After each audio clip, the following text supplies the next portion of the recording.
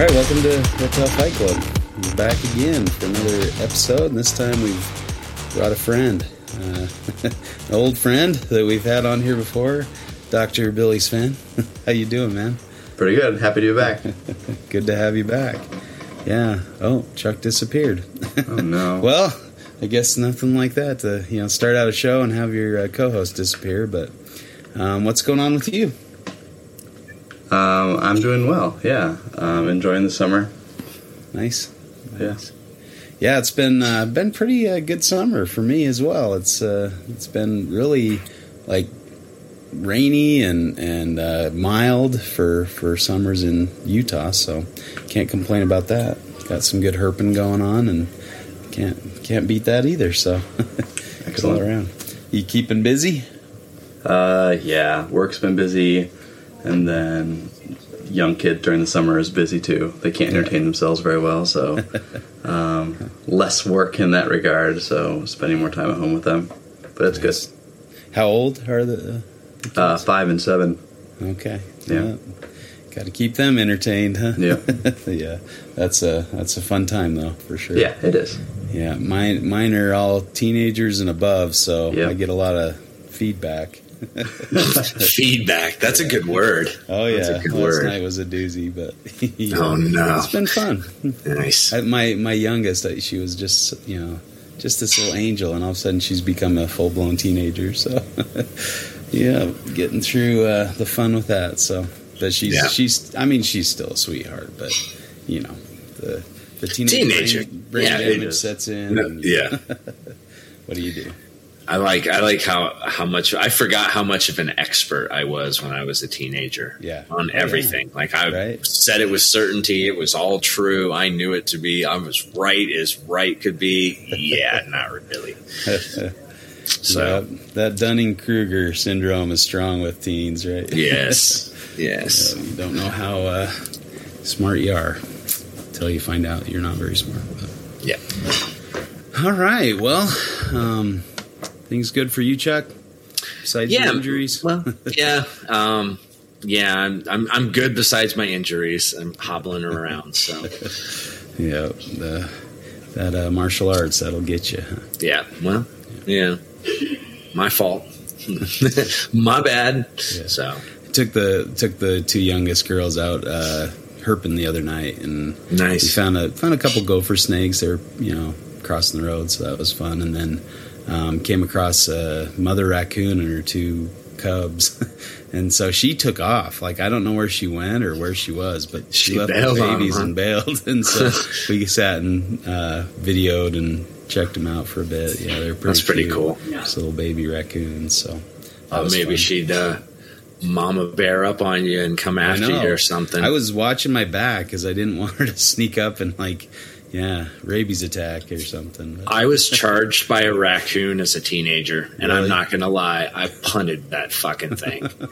Dude, it was full on. Man, those are scary if they... Dude, I was freaked out. Like I just fight or flight, boom, kicked the thing when it got close enough. But it was tearing ass coming at me. I was scared. If they're that bold, it's probably rabies or something. Yeah, man. So, you don't want to mess with rabies. Dude. Any virus that has a 100% mortality rate if untreated is not a good virus to get. Yeah. And probably not fun to get treated once you've contracted it. Have been exposed. I think it's gotten a little better. Maybe you would know better, Billy. There's just some, I'm no rabies expert, but there's some interesting stuff about, if I'm remembering correctly, hypothermia and treating rabies in some people that have survived in Wisconsin, if I'm remembering correctly. And then doing more research about people, I'm going to butcher some of this, but in South America that have antibodies to suggest that they've been infected. Huh. With potentially a slightly different strain, but the idea that somehow some populations do survive. But yes, it is horrible disease. Yeah. Get your animals vaccinated and stay away from any animals that would be potentially infected. And if you get bit by a bat, by a raccoon in particular, get your injections. It's not worth messing around with. Yeah. Yep. For sure. Well said. That's a scary one. Yeah. Well, crazy trash pandas. I walked out to the reptile room and I got a nice surprise of another litter of blue tongue skinks. So nice, first time female. I wasn't sure if she was a female or not. I thought maybe it was a male, but yeah, it's nice to be surprised by that. I almost sold her last reptile show, so guess I'm glad I held on to her and got the babies look nice. They're got some nice color on them right out of the female, so that's been good. The cool. Hosmer's skinks, the Hosmer spiny-tailed skinks are doing well. The little babies. Nice. I did lose one. It was kind of weaker when it came out, and so didn't quite thrive from the beginning. But the other two are going strong and looking good. One lost its tail tip though, so that was I don't know if I told that on here, but I didn't think that the Hosmer skinks could lose their tails, and so I was showing people the skinks, right? And so I reached down and grab one of them, and I kind of used its tail a little bit to pull it out and show it and whatever, and then all of a sudden the tail just came right off in my hands. I'm like, what the heck? I didn't think this could happen. And so I'm like, oh man. So I grabbed the other one, and I'm pulling the male up, and he starts flipping his tail, and it just comes off. Like he basically just flicked his tail at me. And so both my skinks are there with stumpy I'm like, I felt like the biggest idiot. Like, I'm just a moron here. I just didn't think the spiny-tailed Agurnias lost their tails. And I don't think like the Depressa and things, it takes a lot to get them to lose their tails, like pretty much biting it off or something for a predator. But I found out the sad way that the Hosmers can lose their tails, and that they readily do lose their tails if they're stressed out by a bunch of people in the reptile room. So lesson learned. PSA for y'all. So don't show off your shy Egernia to visitors unless they're not going to lose their tails. But yeah, those babies are sure cute though. Little spots on them and stuff. They're awesome. So nice. Pretty stoked to add another species to the list and of having bred in captivity. So they're pretty cool. And my California king snake eggs are going strong. Nice. So that's kind of a fun little thing. I'm excited to see them hatch out. That's I guess I can't really count that one because she came in gravid. So right, that's a little cheating there, but. Yeah, it'll be fun to see the little It still counts. It's just cheating counts, For sure. For sure. Yeah. So, yeah, it's been cool. You see Dustin Gran found a Massasauga in No, I didn't. Southeastern Arizona. So, added, I think that was the last species for him or something. Now he's seen all the snake species in Arizona or something like that. What's he going to do? Move? I guess, that's his only choice now. Start again. He's got to start again. Yeah. Yep. He's reset his list. Go find it all over again. Yeah. I'm not sure if that was just for croats or if that was for everything, like all the species. And I'm not sure if he's counting those lutes that he found in Utah because, that was in Arizona. So that's fair. That doesn't count. That's below the belt. Yeah. Yeah. That's or above the belt. I don't know how you want to call that. I guess, it would be above the belt because it's what I mean, north of the belt. But right? You get the drift, Yeah. Exactly. What else is happening? Gearing up for the Tinley show. I'm excited about that. Yeah. If you haven't gotten your tickets for the Gecko Symposium on Thursday, do so.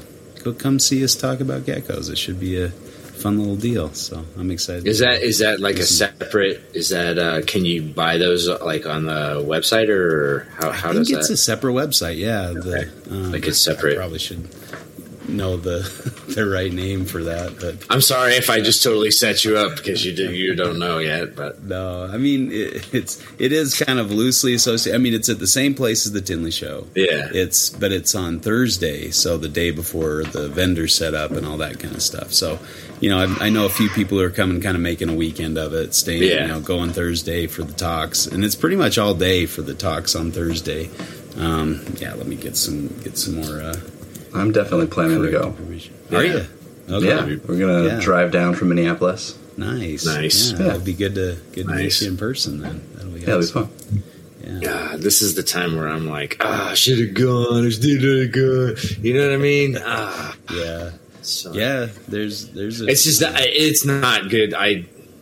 It's not good timing for me, but I still feel that when everybody's like starts making the plans, oh man, I'm gonna miss out. That sucks. You know. I know what you're saying. So it's just the Gecko Symposium at NARBC. So I guess it is associated. So Tinley Park. So Thursday, October 5th, 2023, 9 a.m. to 6 p.m. So full day of Gecko Madness. But Gecko Madness. I like it. There's a registration fee, but you can get a shirt if you register before September 1st. So get that free Gecko shirt. Should be some good talkers there. I don't know if I can include myself in that, but there's a lot of good. You're a good talker. I really liked. So we had one a few years back, and that was really some really cool talks. I don't know. I had some favorites in there, but I don't know that I'm out them. But I thought Frank Colachico gave a really inspiring talk about going out and herping and stuff. So that was kind of cool. Would you say that was an earlier? Would you say that was an earlier on inspiration for you to get out and herp more? Well, I'd already been out. I mean, I'm saying, but like maybe more in the United States. I think that kind of happened after that a little bit. But I'd already been kind of excited about going places. Yeah. I don't mean like in general. I'm just saying like. I bought into the whole mindset of like save your money from buying something, a new animal, and go out and use that money to go herping. Yeah. Okay. That was kind of one of his big lines was like, don't go buy that Leachianus. Use that money and go see where they're from. Or I super agree with that. Yeah. It's kind of a cool. And then he had a ton of pictures and showed all these adventures that he'd been on multiple continents and countries. Yeah. And that's the way to sell that. It was pretty cool. So, yep. But should be some stuff. There's pretty some heavy hitters there, especially in the gecko world. You got Joe Hupp and Frank Payne, our old buddy Frank. So and Steve Sykes, and Philippe, the godfather of herpetoculture, is going to be one of the headliners, I'm sure. So that'll be awesome. But so go check it out. If you don't have your tickets, get some today. Okay. And then I'll also be speaking in Australia at the Hawkesbury Herp Society meeting the week after Tinley. So that's going to be a busy month of travel going from Tinley back home and then out to Australia. Does that mean that we're going to go on another podcast hiatus, an episode hiatus? I don't know. I might convince the guys to record with me in the car or something out. Herping. So I'm going to go herp with old Pete Birch, and I'm hoping some of the other guys can make it too. So we'll see who can. Peter will be amiable to. Yeah, I think podcast. He's in for sure. I think Chris Cupper's in as well, so that'll be fun. All right, cool. We're meeting up with Steve Crawford. Not Steve Crawford. Steve. I'm sorry. What is it, Steve? Oh my gosh, my brain is. I don't know how it works, but maybe Dr. Sven can help me with that. I am in trouble here, but it is Steve Crawford. I just second guessed myself. Anyway, we're going to meet up with him in South Australia and go find some more geckos and hopefully a carpet python. That'd be nice to see one out there in the wild. But. Yeah, I was. Oh man, who is it? Is it South Coast snake catchers? You're asking me? I know. The one that Eric he does like the rescue. Man, he pulled a really cool coastal out on video, and it was just like, oh, look, it's a Brisbane. It's a Brisbane coastal right there. There it is. That's the Brisbane coastal. So it was funny. Yeah, there's some nice cool variability out of that. Yeah, definitely. Yeah. No, because most of the coastals that he pulls out are, in the pretty blase blah. They're not. They're not. They didn't. That's the first one that I've seen that really had that nice kind of, caramely-ish, Brisbane-y look to it. Mm-hmm. for sure. Yeah, I wouldn't mind keeping some Brisbane coastals down the road. Only had experience with the northern variety of coastal or jungle or whatever you want to call them. Yeah. Whatever now. I mean, is it even a thing? Like, do people even care anymore once you drop a bomb? I don't know if anybody cares at all about I see a lot of people not even going along with it. So well, yeah, because it throws enough of a wrench in there, like lineage charts and all of this shit that they built. That's like, hey, it's cool, and this is what I'm talking about. It's a nice guide, but maybe it doesn't mean as much shit as you think it does, right? Like, it gives you a good roadmap of like how you got there, but it doesn't maybe taxonomically mean anything. Yeah. It's true. I mean, I don't know. I was listening to Schmitty on his podcast, and he said taxonomy's fake. So I don't know. Yeah, I mean, look, I don't think it's fake. I think you need a system to classify things, and it's just a system. It's just a system. But like any system, it's not perfect. It's like it was created by the federal government. It doesn't really work. It's not perfect, but it's kind of what we got, and it's been around long enough that we're not getting rid of it. So the edges are murky. Yes, very much so. Yeah, that's probably a good way to say it, right? Like I would say the stuff that's probably not in the edges is pretty well sorted out. But and I think it depends on what system you subscribe to, what how you define a species, or how you the static or not static, but variable nature of things, and how things are in flux, and what right now is one thing may change and turn into something else. It's hard to pin it down, I think, for sure. And we're just kind of looking at snapshots and what things. Well, and I think that's why if you're a taxonomist, you probably need to be an expert in. If you're a bird taxonomist, you need to be an expert in birds, because you have to have that context.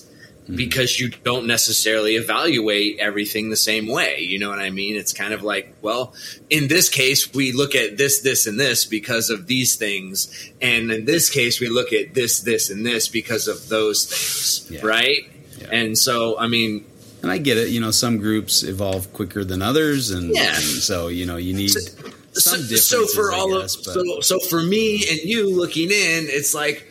What the fuck are these guys are just making this shit? Like they're just pulling this stuff out of okay, I see maybe how they get there, but it's all over the place. Well, sure, because we're not experts. Yeah. You know what the I mean? Consistency thing, though, that's what bugs me. Yeah, and I agree. And between different groups, it's just almost a different mechanism of classifications. I don't know, man. I'm just saying that as a federal government employee, taxonomy gives me the same kind of vibe. I think we need a word from our sponsor to get us out. Mutton lifted power gloves. If you ain't got your mutton lifted power gloves, you're not shit. All right, thank you. Yeah. Brought to you by Nick Mutton powerlifting gloves. Mutton's choice powerlifting gloves. Come on, we got to get it right. We don't want to anger Mr. Mutton. We appreciate his sponsorship, though. It helps out. You really threw the sponsorship thing in there real quick, so I just had to go. So my bad. It works. Yeah. All right. Well, what's going on with you, Billy? What you got cooking lately?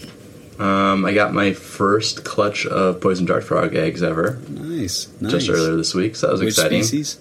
Dendrobates leucomelis. So a nice, real good starter poison dart frog. Cool. Yeah, and they're not. I got 5 eggs, and one was a dud, and the other 4 are clearly developing tadpoles. So pretty cool. Yeah. I've only had experience with the Tinctorius, and very similar to that. Okay, it was just a long they just takes forever to hatch and morph into a froglet and stuff. So, from what I'm reading and hearing from people I talk to, it's like about a couple weeks to hatch, and then a few months to morph. Yeah.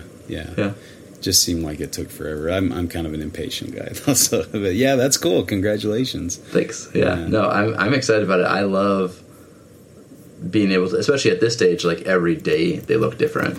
Yeah. And so it's pretty cool to see. So they're moving forward and all that good stuff. Cool. Yeah. That's fun. That's what are your plans for kind of, are you looking to like look for holdbacks, or are you looking to sell them all, or I have actually the person that sold me mine said that he'll take these and sell them, and so I trust him as a reliable person that will find good homes for them, and it will take, at least at this point, because it's the only thing that I'm breeding, make it so I don't have to try to find good homes for a really common frog. If I couldn't find them, I would just get rid of the eggs, or as what happens is the females just tend to eat them, like the other females eat them. So they're a pretty common frog, so if I don't have good homes for them, they don't need to be bred from my standpoint. But it sure is fun, at least so far. Right. Yeah, it's such a balance, like a high wire act to, do I breed them? Do I just keep them? It is sure fun to see baby reptiles or amphibians, So I have a hard time. I would have a hard time if I couldn't breed them, Yeah. But at the same time, it's like once you do breed them, then you're like, okay, now I got to find good homes for all these, and it becomes another sort of headache. So I end up holding on to stuff way too long anyway. So I get to hang out with it for a while. But I'm horrible at doing ads and trying to move stuff out. So it's like I either need to chill out breeding or I don't know, Yeah. Yep. That's the razor's edge we walk, I guess. For sure. It's nice to do a few shows every year, and I can kind of meet and talk with people face to face and kind of get to know them and make sure it's a good fit for them and things like that. So it helps alleviate a little bit of those concerns that you have, selling animals. But yeah, it's fun. Yeah, those baby skinks today were very cute. Yeah. I got a nice hatch rate out of my inlands as well, so that was good. Nice. Have those all hatched out and looking good. So waiting for their first shed, and One female this year. Yeah, just one female this year, just one clutch. So it's the way it goes, I guess. Yeah, I mean, I think I only bred two females, and so one's fine. That's probably exactly how you want something like that to go, right? Like. Breed them both, and hopefully one of them goes, but not both. Yeah. I mean. Yeah. The pygmies look good. So nice. Sorry, I went back to my stuff. So sorry about that, Billy. So no problem. Dart frog eggs and the rest of the collection doing well. Dart frog eggs. Yeah, I got a couple more of those Cameroon dwarf geckos. Oh, cool. So hopefully we'll have a pair or somewhere in there, and. But still probably a year or two away from something happening as far as actual eggs. Yeah. And then making plans to get my second species of dart frogs, getting the Phyllobates terribilis orange Blackfoot. Cool. Actually making plans to get them in the Chicago area when I'm down at Tinley is the hope. Cool. What do those look like? Really like bright orange. Really bold orange, and then they have black feet and kind of like a black like mask and jowls. Okay, but very orange, like striking orange. Nice. Okay. Yeah, and they're big. They're like aren't they one of the larger species? Yeah, so they're like a big Tinctorius size. Yeah, and then they're stockier though. Yeah, a little more round, a little more frog-like, Right? And they've got reputation for being like the boldest of dart frogs. Cool. And depending on how you measure toxicity, they are one of the most toxic poison dart frogs. Yeah. And so that's whether it's the real story or just like a correlation that they're so toxic that like nothing scares them is kind of the way they get described in herpetoculture. And so, but like people just, it looks like open the door of the enclosure and stick their camera in there and they don't jump around. So it'll be cool if that ends up being the case. Yeah. They have some of those at our local aquarium and the big multi-species tank, that's like 12 feet long and 4 feet deep, and you just sit and see how many you can find. I love the dart frogs. They're really fun to sit and watch. I kind of miss having them in my office, but it's been a few years since I had those. But they're the teak toys. Anyway. But dart frogs are fun. Yeah, they're super fun. Yeah, that's cool. Well, hopefully you can get some nice ones. Yes, Terribilis. I guess they don't know they're not toxic in captivity either. Exactly. Don't tell them. Good they keep that bold nature. Yeah. All right. Yeah, they're kind of like perfect. The whole dendrobatid complex, like perfect display pets, and for that reason, diurnal and hopping around in the bright green background with their bright jewel colors. Yeah. Can't really go wrong. Yep. No, sure. Definitely not. Yeah. How do you have them set up? Was it Luco? Yeah. My Leucomelis. I mean, the other people won't be able to see, but it's just right here. Okay. So it's just it's like the back 2 foot wide, 18 inch deep, 2 feet tall, Euro style sliding glass doors. I made it myself. Cool. Troy Goldberg is kind of a DIY dart frog guru on YouTube. Gotcha. I had modified it slightly so it could fit perfectly in the corner of my desk, but I followed his instructions pretty closely. Nice. Yeah. I love those YouTube videos that kind of just walk you through it. It's wonderful. Like it really changed everything. Yeah, then you can fill in the gaps by going on forums and finding like very specific little things. Yeah. Like compared to like I'll go on Dendroboard and see a build detailed from a decade ago, and the amount of time and details it takes you to read their steps, and then I still have questions versus you watch someone do it. And even if they don't say something specifically, like, it's overlapping on the outside, not the inside of the wood or of the glass, and it's like, that's why that number's slightly different, It all makes more sense. Yeah. When you see it. I agree. That's cool. It's fun, too, to kind of have a hand in creating that environment for them and kind of seeing the finished product and enjoying it. Yeah. Really customizable then, and then it feels empowering. Because truly with glass, especially if you have a glass cutter cut the glass for you, you don't really need tools. It's just silicone, and it's quite easy to do.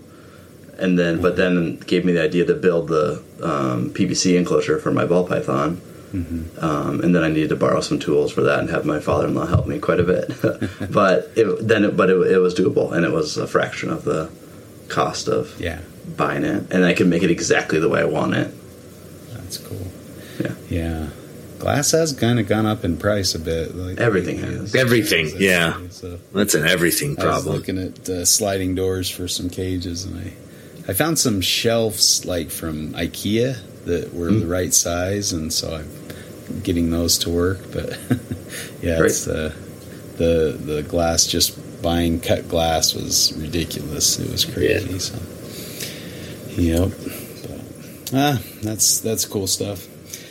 All right, well, we ready to do some fighting? Yeah, what are we fighting about? We're going to talk about kind of our responsibility as keepers, for the long-term care of our snakes, or, if it's cool to move them on after we've kind of they've lost our interest, or they've run their course, or whatever, however you want to say it, or whatever reason you have to move an animal on, as an adult, or as something you've had for a long time. So what's our responsibility, I guess, in that regard? Does that kind of sum it up? You have anything to add to that, Billy? Or? No, I think that sounds good. Yeah, when you get an animal, are you making a life commitment to the animal versus go ahead and rehome it as you wish? Yeah. Sounds good. Well, I guess, Chuck, we're going to go ahead and do the first toss and see who gets to heads. Fight. It is heads.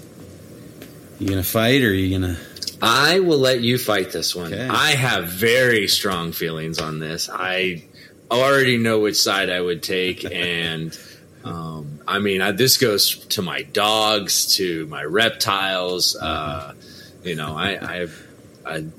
to me as a person, loyalty is a huge thing for me as a person. So I need to shut the hell up and let you guys talk about it.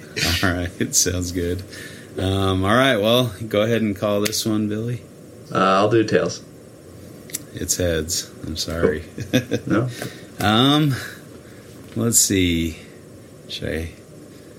I might go on the Chuck side and be like a long termer. I know you probably feel the same way, so I'm going to have you battle the other side. Sounds good. I'm going to take the easy way, I guess. Yeah, I figured you would be. Yeah. All right, so I'll let you go ahead and lead us out. Excellent. Okay. Yeah. So I'm going to argue that we're not obligated to keep these animals for their entire lifespan. Mm-hmm. So I think the first thing is reptiles live a really long time.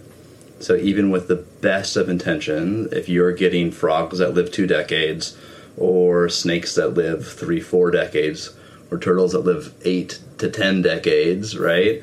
Yeah. You're opening yourself up for a lot of things changing, right? Like you're potentially going through being single to having a family, to changing jobs, to moving across the country, to retiring, to getting sick. There's all kinds of things that change over the course of multiple decades. And so you could have a very reasonable group of animals that you're taking care of that you, at some point, something's going to change and you feel like you have to move them on. And so you need to think about how to do that responsibly. As long as you have the ability to rehome them and find good homes for them, I think that sounds like an okay thing to do. Mm-hmm. That'll be my opening argument. Yeah, I can see that. Yeah, things change. I guess the converse of that is also true. That if you're planning on getting a certain reptile species, you should first off know how long it's going to live, and you should try to plan and schedule or make sure that you can keep that animal for the entirety of its lifetime. And so, that's tricky because a lot of reptiles kind of fall under the impulse buy. I know you've shown that not all keepers are that way, right? You have a very good mindset and planning, and I really like what'd you call them, your theses or your my tenets. Your tenets. Yep. Yeah. So I think that needs to be more widespread in the hobby, where we don't just buy a baby reticulated python because we can house it for now. We need to look, maybe even just a couple years into the future when they get almost unmanageably large, are we going to have a room size enclosure for the snake? Not just wishful thinking like, oh yeah, I can probably do that by the time it's big enough, So I think if we had more conscientious planning when buying any animal, I think it goes for our furry friends as well, but that we have that in mind when we're making a purchase, to be able to keep that animal for the rest of its life, because things could change and maybe nobody wants that animal. What are you going to do then? It's really difficult to find a good home because nobody wants your giant sulcata or your giant reticulated python,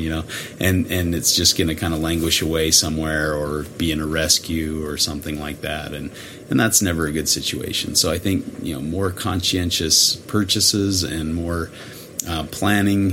I don't have anything against somebody getting a reticulated python or a sulcata tortoise, but they should have that at the forefront of their mind. How am I going to keep this animal for 20, 30, or 100 years, in the case of the tortoise, potentially. So that's, I guess, how I'd counter sure. initially. Yeah, and I think there's a difference between people getting an animal not knowing what they're getting, or people getting an animal and saying exactly what you said, like, oh, I'll put them in a 4-foot enclosure now, and then by the time they're 6 foot, I'll be able to get a 6 foot enclosure. By the time they're 12 foot, I'll find a 12 foot enclosure. And they don't actually know how they're going to do that while they're, living in an apartment or still living with their parents or whatever, right? Yep.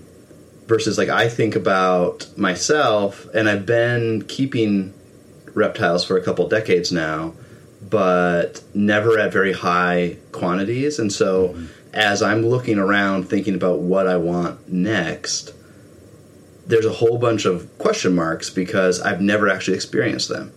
Mm-hmm. And so unless I go and have an opportunity to be with someone locally that has those things, at some point I have to say, you know what, I know how I'm going to care for this animal. I know how much space that they are going to take. I know what I know what they eat and how I'm going to provide for this animal. And then I get it, and I'm probably going to get one to start with, but then I might get a couple pretty quickly because I'd want to breed them and I want to make sure I'm sourcing from good places. And then if they're not the most interesting for me, which is super hard to tell before you get into it, and I get, so like I'm thinking about like these poison dart frogs I'm getting, I'm pretty confident about that. But then because I love the ones I already have, and these have slightly different characteristics that I'm really looking forward to. Mm-hmm. Versus, if I get thumbnail dart frogs, which are those tiny little ones, if they really freak me out because every time I open the enclosure, I'm afraid they're jumping out, and it's stressful every time. 2 years into that, am I obligated to keep them for the rest of their life versus finding another person around me that would want them? Mm-hmm. And then I think about some of the other gecko species that I'm interested in getting, and I hear people say such great things about them. Like I'm specifically thinking about like Urodactyloides and Goneirosaurus geckos. So the like chameleon geckos and the cave geckos is what often they're called. And I'm hoping to get some or both of them over the next few years. But I've never had anything exactly like those. I guess I've had leopard geckos, which are kind of cave gecko-like. Mm-hmm. But so what if they don't interact in my room, in my limited amount of space that I have, the way I thought they would? It seems like if they're not bringing joy to me, and they could bring joy to somebody else because they're a species that clearly lots of people like, why am I therefore obligated to take care of them forever?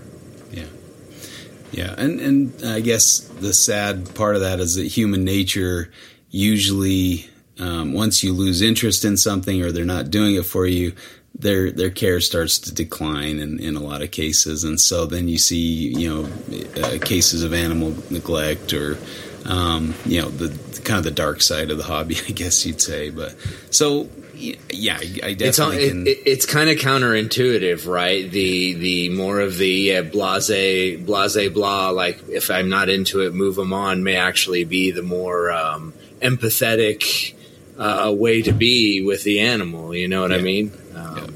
It's kind of counterintuitive. Yeah, and I guess I'm not saying you're necessarily obligated to keep a species you don't like for the rest of your life, but when you're purchasing an animal, that's kind of when you're saying, can I keep this for the rest of its life? If I love it and it's a really distinct doing question. it for me. Yeah. And so I guess that kind of forethought and things. Because, a lot of things look really cool. And I've heard Owen talk about, he likes all the crazy stuff that people get sick of or something. But I've heard maybe it's Eric saying, he didn't enjoy keeping like ring pythons or white-lip pythons, that were, liked it really wet and had, were kind of feisty, like bite a lot and they crap and, pee all over you every time you pick them up. All the fun stuff. Yeah, exactly. Yeah, all the fun stuff. It's like, you may not know that when you're just looking at Instagram and you see a beautiful white-lip python with all its iridescent, on display, and you're just like, oh, that's a cool snake. I would love to keep one of those. So I think it's good to, like you said, to visit with people who keep them and maybe even go over and see them kind of in action. Say, hey, can you pull this snake out and let me handle it or let me see it? That's not always possible, and I think And even if you know the reputation, like you did the homework, it's different when it's your 24/7. Like it's always your responsibility.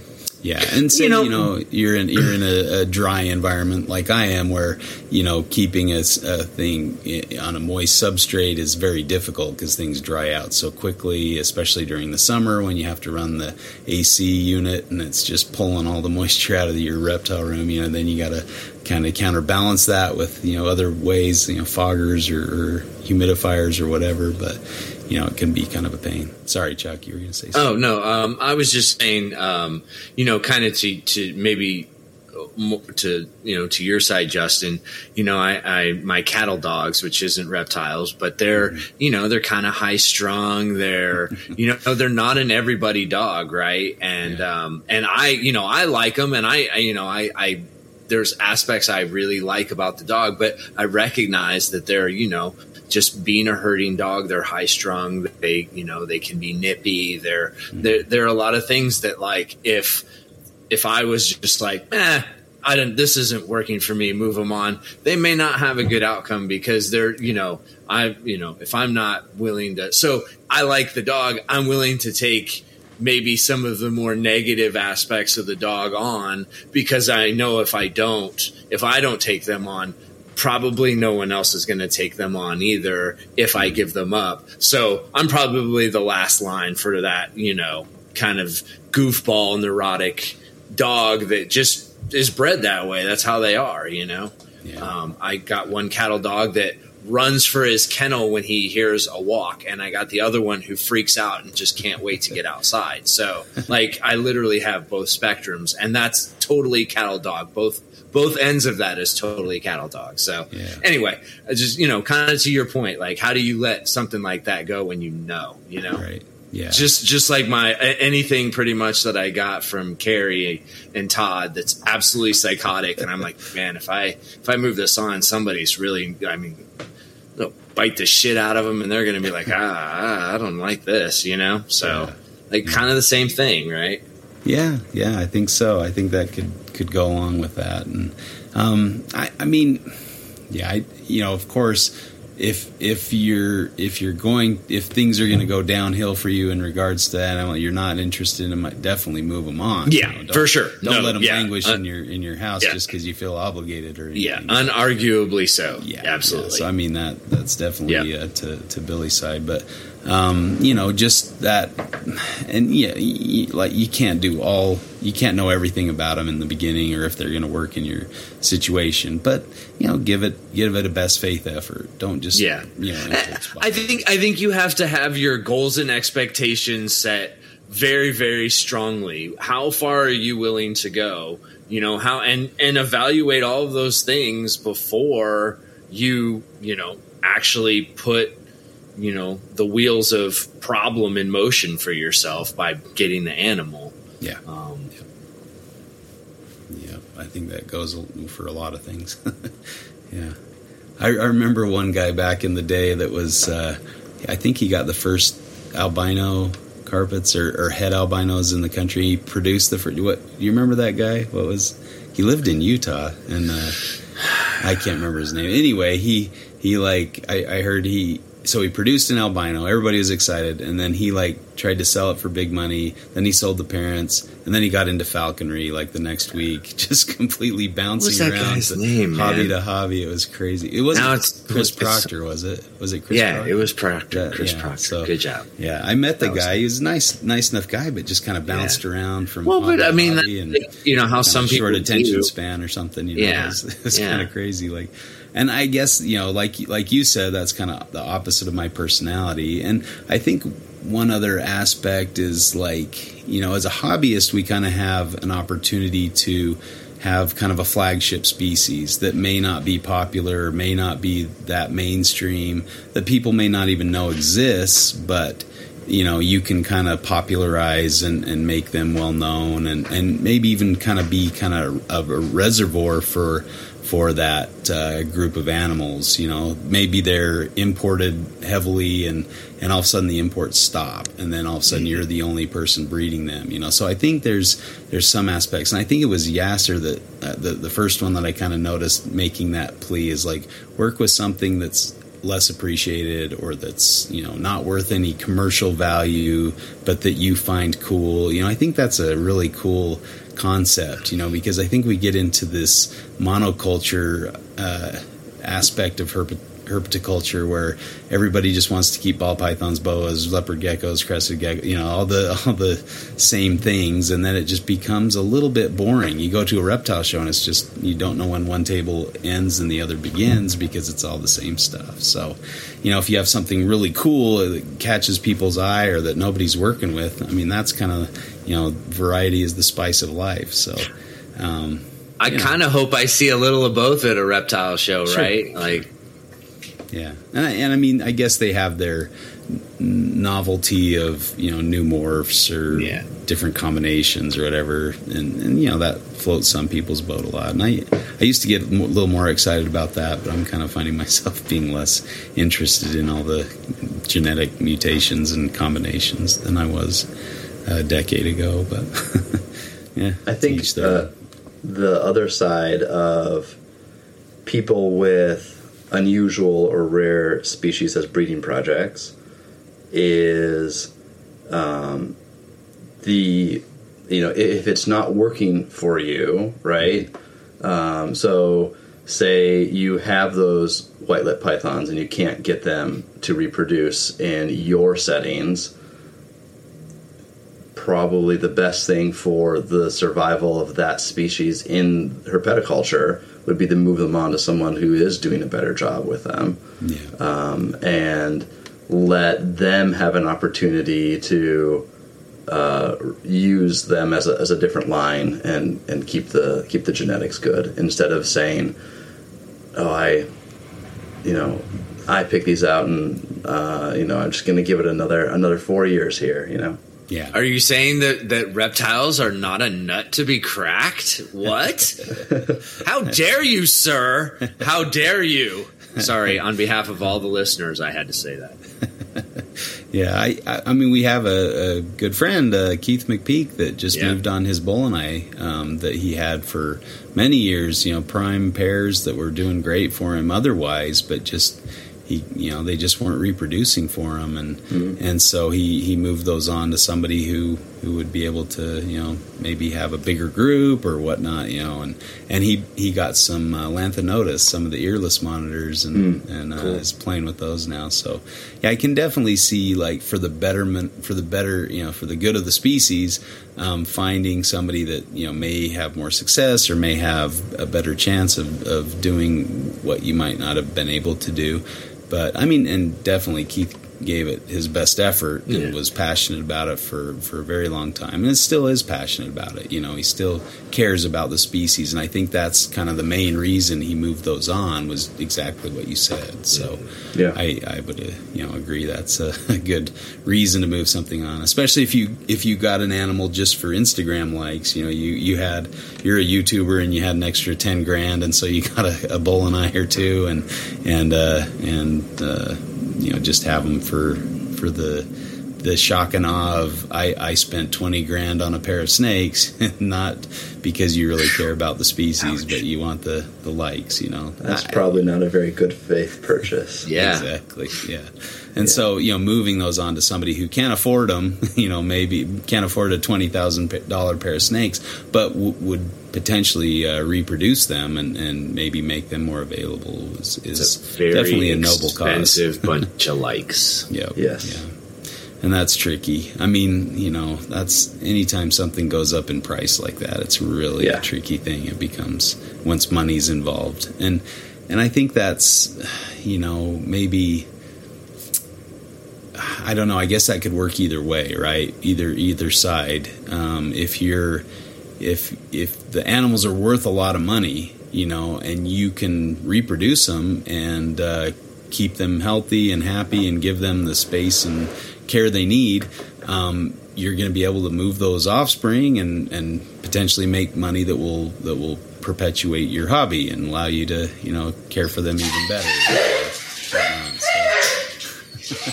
Get him! It wouldn't be a show without an interruption from Ruby, right? So, apologies.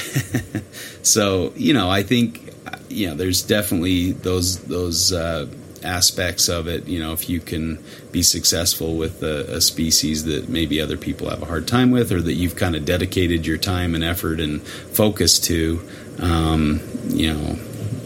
you can definitely make that a good thing for yourself as well as others that are interested in it.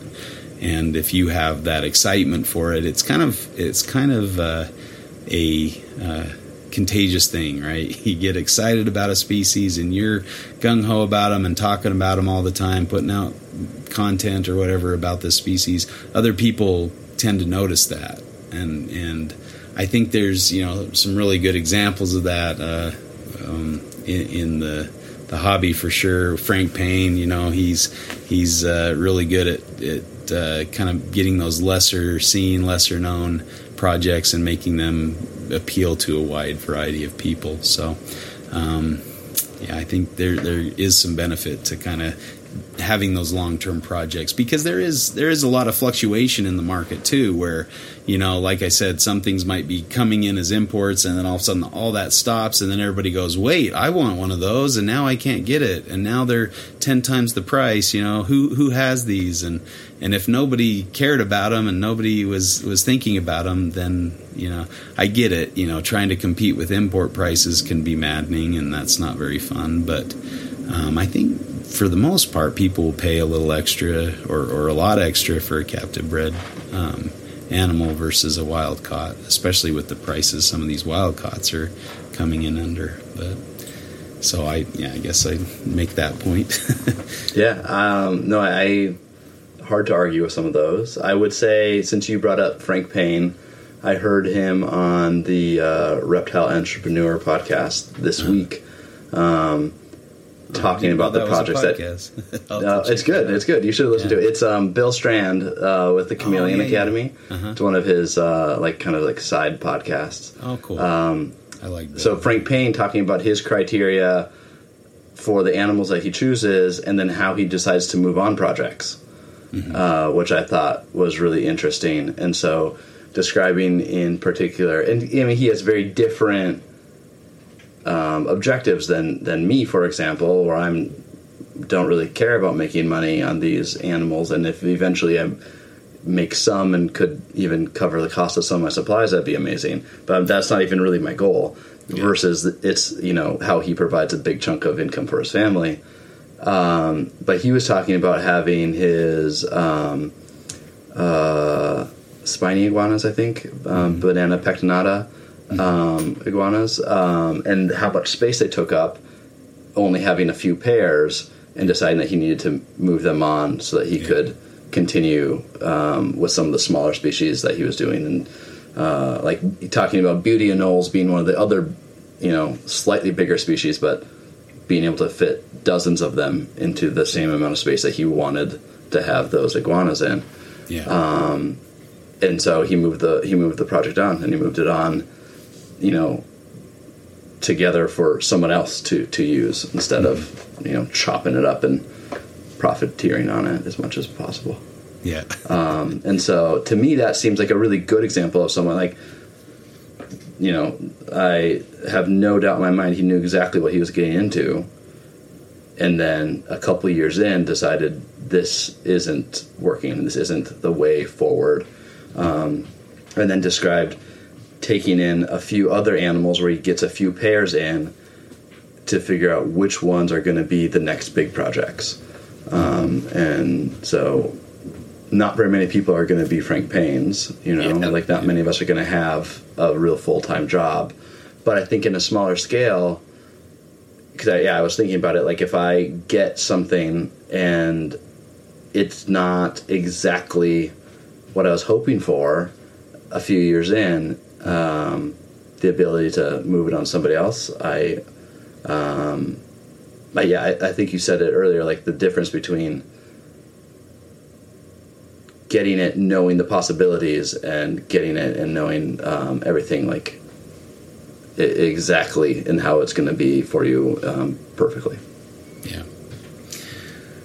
I think maybe a little different twist on that too is thinking about once you buy into a project, you usually get them as juveniles, and sometimes if you buy a group, you can get a pretty good deal or something. But usually when you sell an adult animal that's potentially reproductive and ready to go, you're probably going to lose money, in some way, or you're not going to get what you think you probably should get out of that animal. So I think a lot of people, and sometimes that kind of messes up the pricing structure, for whatever that's worth. I guess I don't know how excited I am about pricing structures at all, but a lot of times if people are getting out of adult projects and they have to sell them for less or have to sell them quickly or something, they're usually going to take a loss or sell it to the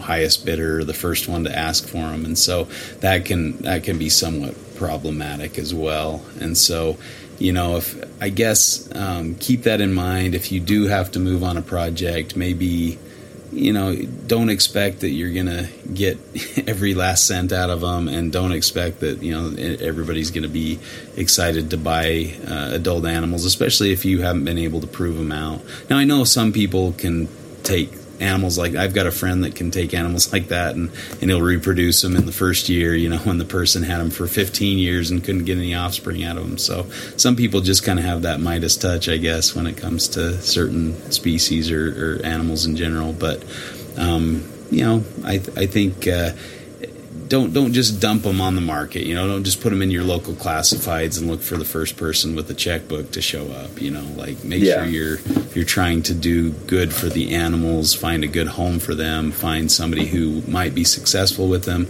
even if it means taking a little bit more of a loss. Potentially, this is more of a point for you, but potentially keeping them together too. Versus, depending on how big the group is, like if it's just a trio of something that's relatively rare, trying to find someone that can take a trio versus like if you're getting out of your collection of like locality king snakes and you got 50 of them or something, maybe dividing them up in ways that are reasonable, but still that so projects can continue. So you don't break projects and break lineages. Even if you could get, 20% more money if you were to sell them individually to the highest bidder. It's probably not the right way to do it. Yeah, that is kind of, it seems like there is kind of a lot of that Noah's Ark type keeping, and I'm guilty of that to some extent, where I have small groups of a lot of species rather than one large group of, I guess I would compare that with like Ron St. Pierre, where he buys 30 of a certain species and sets up a large group and sets them up in large enclosures outdoors in Florida or something like that, compared to getting just a pair or two of a certain species. So I'm definitely guilty of that. But yeah, these large projects where I do have a few of those large projects where I have multiple animals and multiple breeders of the same species, and I want to have a reservoir of those as well for myself. So I need to move, or I have moved a lot of those on. So in case some catastrophic event like a fire takes out my whole collection, I can have a source of those in the future. I've produced enough that they're out there, and hopefully people are breeding them. But there is no guarantee. I always go back to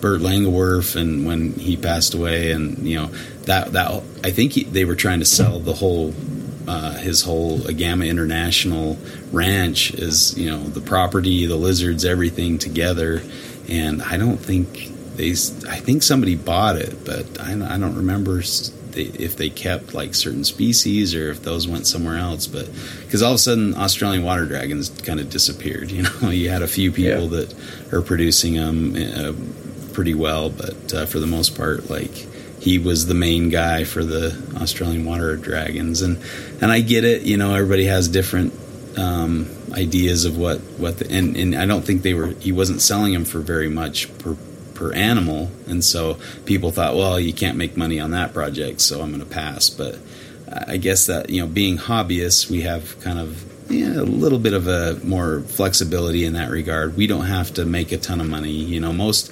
hobbies don't make any money. They cost a lot of money. Yes. And so, we're kind of fortunate in one way where we can kind of recoup our losses by selling some offspring to good homes. But, I think if we have more of that attitude of like, this is not a business, this is a hobby, and I want to do the best thing I can for the animals that I choose to keep, and move towards that goal. That's probably a good way to do it. And I think a lot of us got kind of caught up in the giant rows of Rubbermaid tubs and the Brian Barczyk warehouse idea of being a reptile breeder, and granted there may be a place for that as far as supplying pet shops with a large number of captive bred animals. I guess there could be some positives to that, but for the most part, getting everybody excited about being a giant rack breeder, the Walmart of reptiles, is probably not a good thing. And looking back on it, it's pretty grotesque, isn't it? Yeah, exactly. Yeah. And I guess hindsight is 20/20. So worse always. Yeah, and I feel like I was a little excited about that. I admit it. Seeing that and being like, wow, that's a lot of snakes. How cool is that? That's a business right there. But then, as you grow and learn, and you're like, wait a second, maybe that isn't a great thing to do for everybody. Yeah. But like I said, some people certainly shouldn't have been the model dream for keepers. I don't know how that got to be we want everybody. The pyramid scheme, right? It was like, you can make money too. Yeah, just buy these 2 and put them in a tub, and soon you'll have 30, and you can sell them for this much and make this much money, and you too can be a rich reptile breeder. It's kind of how they sold us on the dream, I guess, or that nightmare, whatever you want to call it. Yeah. So. Yep, that's a tricky one, I guess, is when you have to move on, and you see a lot of like divorce or, having to sell off collections to kind of settle that, in a divorce. And it's really sad to see some really cool projects kind of go down the tubes pretty quick when that happens. So I don't know what the answer is, but, So are you saying that if you would have moved some stuff on strategically earlier, you would have saved the project? That's the question, and I don't know because I guess people would look at Burt Langworth and say, oh, he's the guy, he's doing it, I don't need to do it. Right. There's no incentive. I can't compete different with problem Burt. That I don't know what to do about. But yeah, that's a tricky. Because it's not the case that he wasn't selling tons of dragons. No. Yeah, he sold tons of them. Mm-hmm. Yeah. They were out there, and I guess I'm sure some of the offspring did survive, and those are the people that are producing them today. Sure. And I talked to Ron about that. He was breeding them for a while, and he's like, they just weren't my thing, so I moved them on. So he could have been producing. He could have been the next Burt in that regard. And also, if it's not your thing, and it's not really a thing at the time, it's easy to see where they just disappear because people are like, well, I can't sell these or they're not really my thing or whatever. But all of a sudden it's like, where do they go? Where they go? Magic. I want these now. I really want these. But that's hard. For sure. Yeah. And I mean, I don't know. There's a lot of reptiles that I would love to keep, but I've learned that it's so much better to limit yourself and just really be really selective and really sure of what you want, and that you're going to be able to house them properly and all that good stuff from the get-go. It's a lot easier to do it at the front end rather than the back end, and have a large collection. And all of a sudden, I feel bad. I'm keeping them in a rack, and now I need to move them to cages, but I've got to buy a bunch of cages or find room to set them all up, or move on some and get rid of some that I really like, even just to give them a better home, things like that. So I think that that can be a tricky thing. So if you're just getting into it, I mean, it's a real big temptation just to dive in and get all that you can as fast as you can, and those kind of things. And that's where Billy's tenets come in. And, we need to kind of do it with forethought and with planning and things like that. I think, if you can maintain some of the flexibility in your life, however that is, whether that's just keeping a couple animals long term, one or two, and just this is what I like, and this is what I'm keeping. Or if you do it with a modest sized collection that maybe you're moving a little bit more often as picking stuff up, taking stuff that you're not interested, depending upon how you're kind of doing it. I think one of my biggest things that I feel is the weight of being tied down by a big collection. And like with all the great points that you guys brought up about, mortality and just how things change year to year, much less decade to decade, and all of that, it's such a good idea to travel light. And I think that you can still travel light and still, kind of have it either way, right? Like, isn't that the awesomest part? And like, if you want to go out herping, you don't have a huge collection to take care of, and you're free to do that. Or if you want to fly to Australia, you're not burdening your family or whatever. You know what I mean? I think there's just some real benefit to that. Anyway, I digress. Yeah. No, I think it's something I've been thinking about a fair amount. Like, to speak from my own experience so I had not a big collection, like a half a dozen or so animals in high school, and going off to college had to rehome most of them.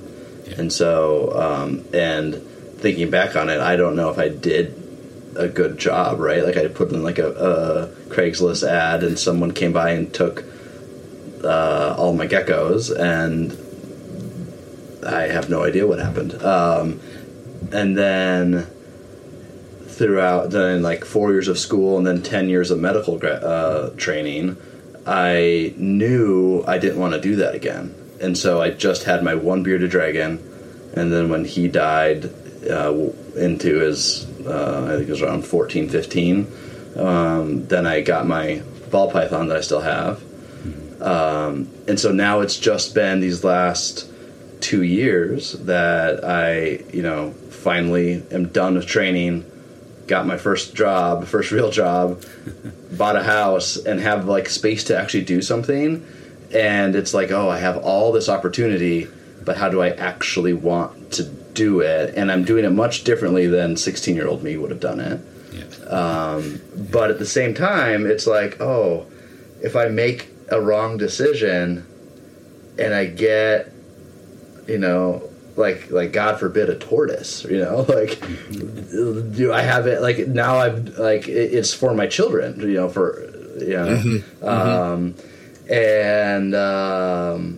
it's a thing I'm thinking about, of like, if I get something that's not, despite all of my learning about it, not the thing I want, what do I do with that?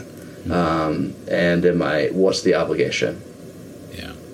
And I mean, we do learn the hard way a lot of times, like you said. And I think, our good friend Steve Sharp, he got out of keeping entirely because he couldn't, kind of get over that, the feeling of I'm putting, these animals are having potentially having a miserable life because of me. I'm bringing them into the world by breeding these animals, selling them to people who might let them languish, or so that aspect of it just really weighed on his soul. So yeah, I mean, even if you're keeping great care of your animals, if you're moving some along, whether that's rehoming or selling offspring, that's out of your control. Mm-hmm. And don't get it twisted. Life is out of our control. I mean, there's so much is that out of our control that we would like to say that we establish some control over, but we don't. So, I mean, I think you act ethically, you act morally, but in the end, like, you kind of got to be real with, like, shit happens. Yeah. Well, and two, in the wild, I mean, how many are making it, out of the first few days of life? A lot of things are getting eaten pretty quickly or having a savage end, that they're meeting or a long, drawn out, prolonged. I mean, I'm sure we've all seen those animals in the wild that are just barely hanging on and they're going to die soon. And, that it's tragic, but life's pretty rough, So I think in a lot of ways, animals in captivity have it pretty good. And sometimes we kill them with kindness. We're giving them too much and too good of a life. And that's not great for some reptiles either. So, yeah, I mean, the ethics aside, that's a big can of worms for sure. But, I definitely think we need to consider those ethics and think about those things when we're taking on and supporting life in our garage or in our house or whatever, So that's definitely a consideration to be made. Well, we covered it. Anything else you can think of, or any other points you wanted to make? Or I think we discussed some pretty good topics, but I think there's also, this is a point for you, not for me. So switching sides, the idea that the stress of moving an animal, too, and so paradoxically, it does seem like sometimes that's the stress that makes them breed. But clearly, them leaving the situation that they feel is their home environment is stressful to a lot of them, and so I think that's we're not dealing with inanimate merchandise. We're dealing with living creatures, and so I think that's another reason to have it your mindset when you're going into getting them that you're getting them for their natural life.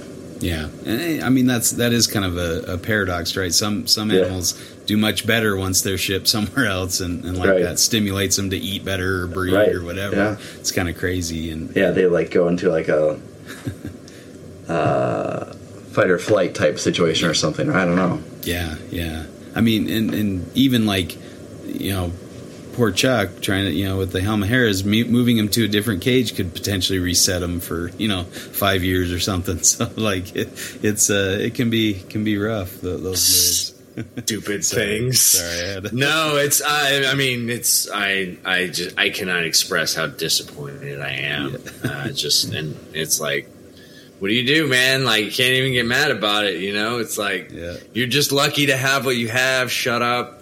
Enjoy, you know what I mean? So it's like, but it's frustrating. You thought you really thought you had, made a breakthrough, and now it's all like, did it? What was that? What happened?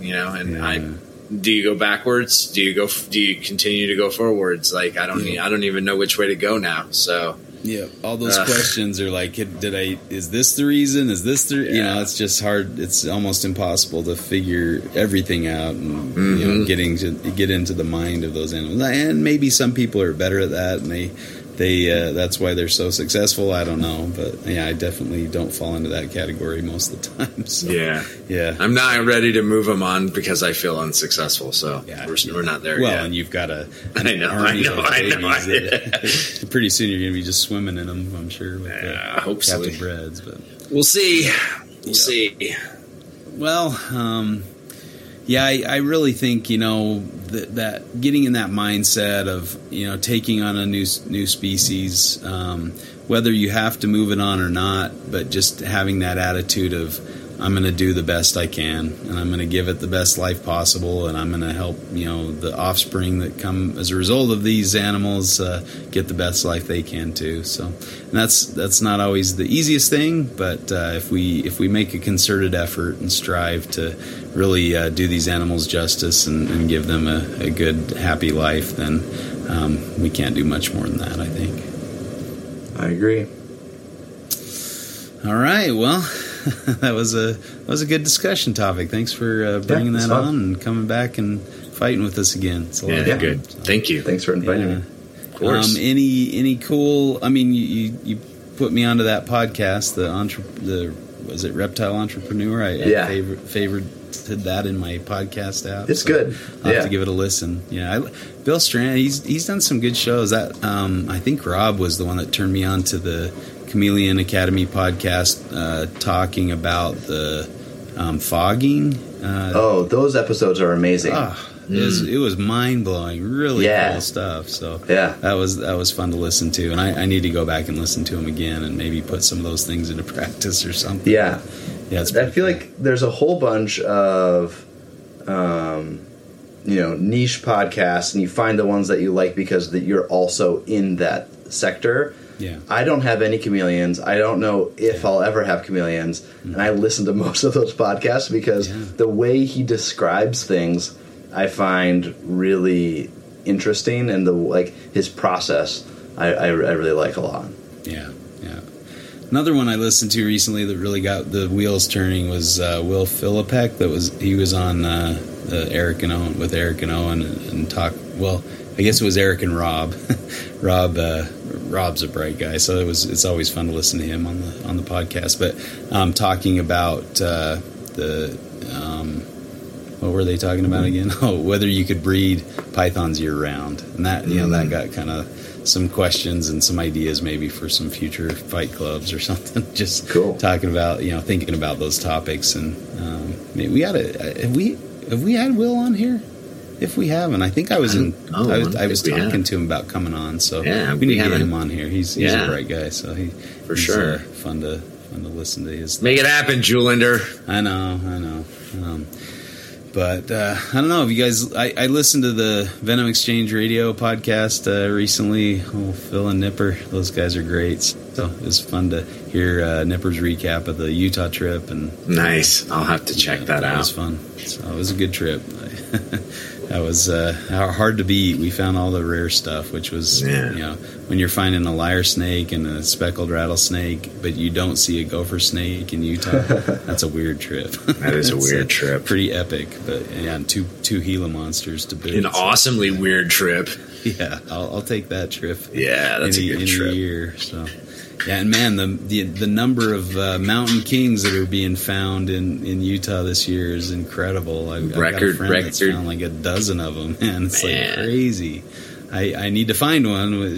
For real. Rubbing salt. It's like rubbing it in your salt in your wound, man. To be fair, I've only gotten out to look for them a couple times this year. So. Yeah, see, it all comes back to. Yeah, and they live in he lives within their habitat, within their range, so it's a lot easier to go. So he's doing you a favor. He's like, looky here. So you're like, oh man, I'm gotta go, right? yeah. It's hard, yeah.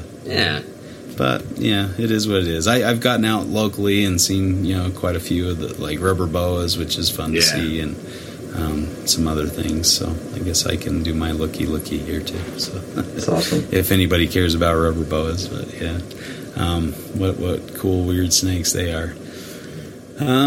So I don't know, any other cool things out there. I've been enjoying. Speaking of another animal group I don't have anything of, but for turtles, the Let's Talk Turtle podcast. Oh yeah.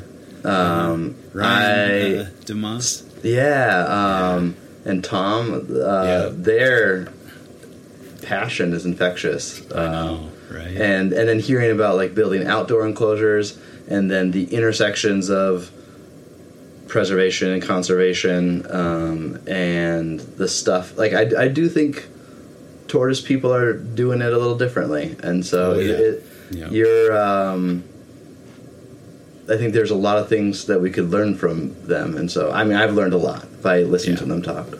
Yeah, I think a lot of times we get in that mindset. We need to stick to our niche and just focus on the things that talk. But once you start crossing the streams and looking at other types, you see a lot of parallels, and you see a lot of things that you can benefit from, and that you can actually learn from and grow from. And then you can hold conversations with those people too, because you know a little bit about tortoises now because you're listening to these podcasts, and you can carry on a conversation with somebody who may have disparate interests compared to your own. So it's kind of fun. I really like that. We've had Ryan on here a couple times, and he's a good one to fight with. He's really turtles.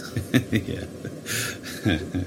There's a book that I've been reading, Health and Welfare of Captive Reptiles. It's like a textbook that has some of the people that contribute to it are pretty hostile toward keepers. But I think it is a good perspective to have then, and to challenge what you're doing. Like, can I defend what I'm doing to these people, even if they're maybe using science with a slant to, for their agenda? And so there are parts of it that I've been, I get a little upset about. But a lot of it, some of it has opened my eyes and challenged me to do things to a different level and different standard. But yeah, it's good. I'm like 2/3 of the way through it, and it's a good one. Cool. Nice. Yeah, that's cool.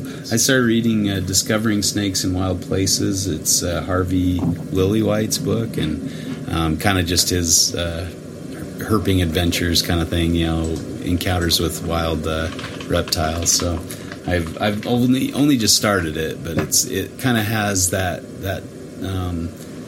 tone of some of the older school books, the herping adventures, and so it's a fun one. I've enjoyed the first few chapters. So nice, good stuff.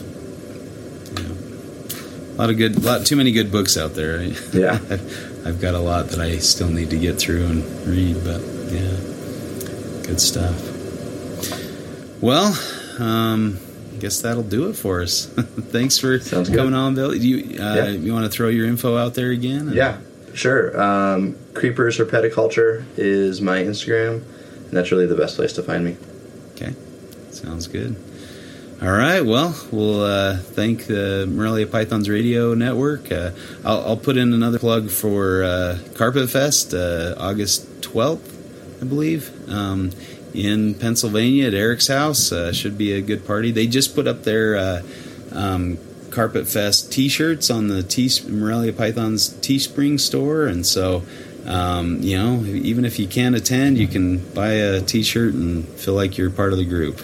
So check that out. But yeah, we're thankful to Eric and Owen and what they do and the network. So we'll catch you again next week for another episode of Reptile Fight Club.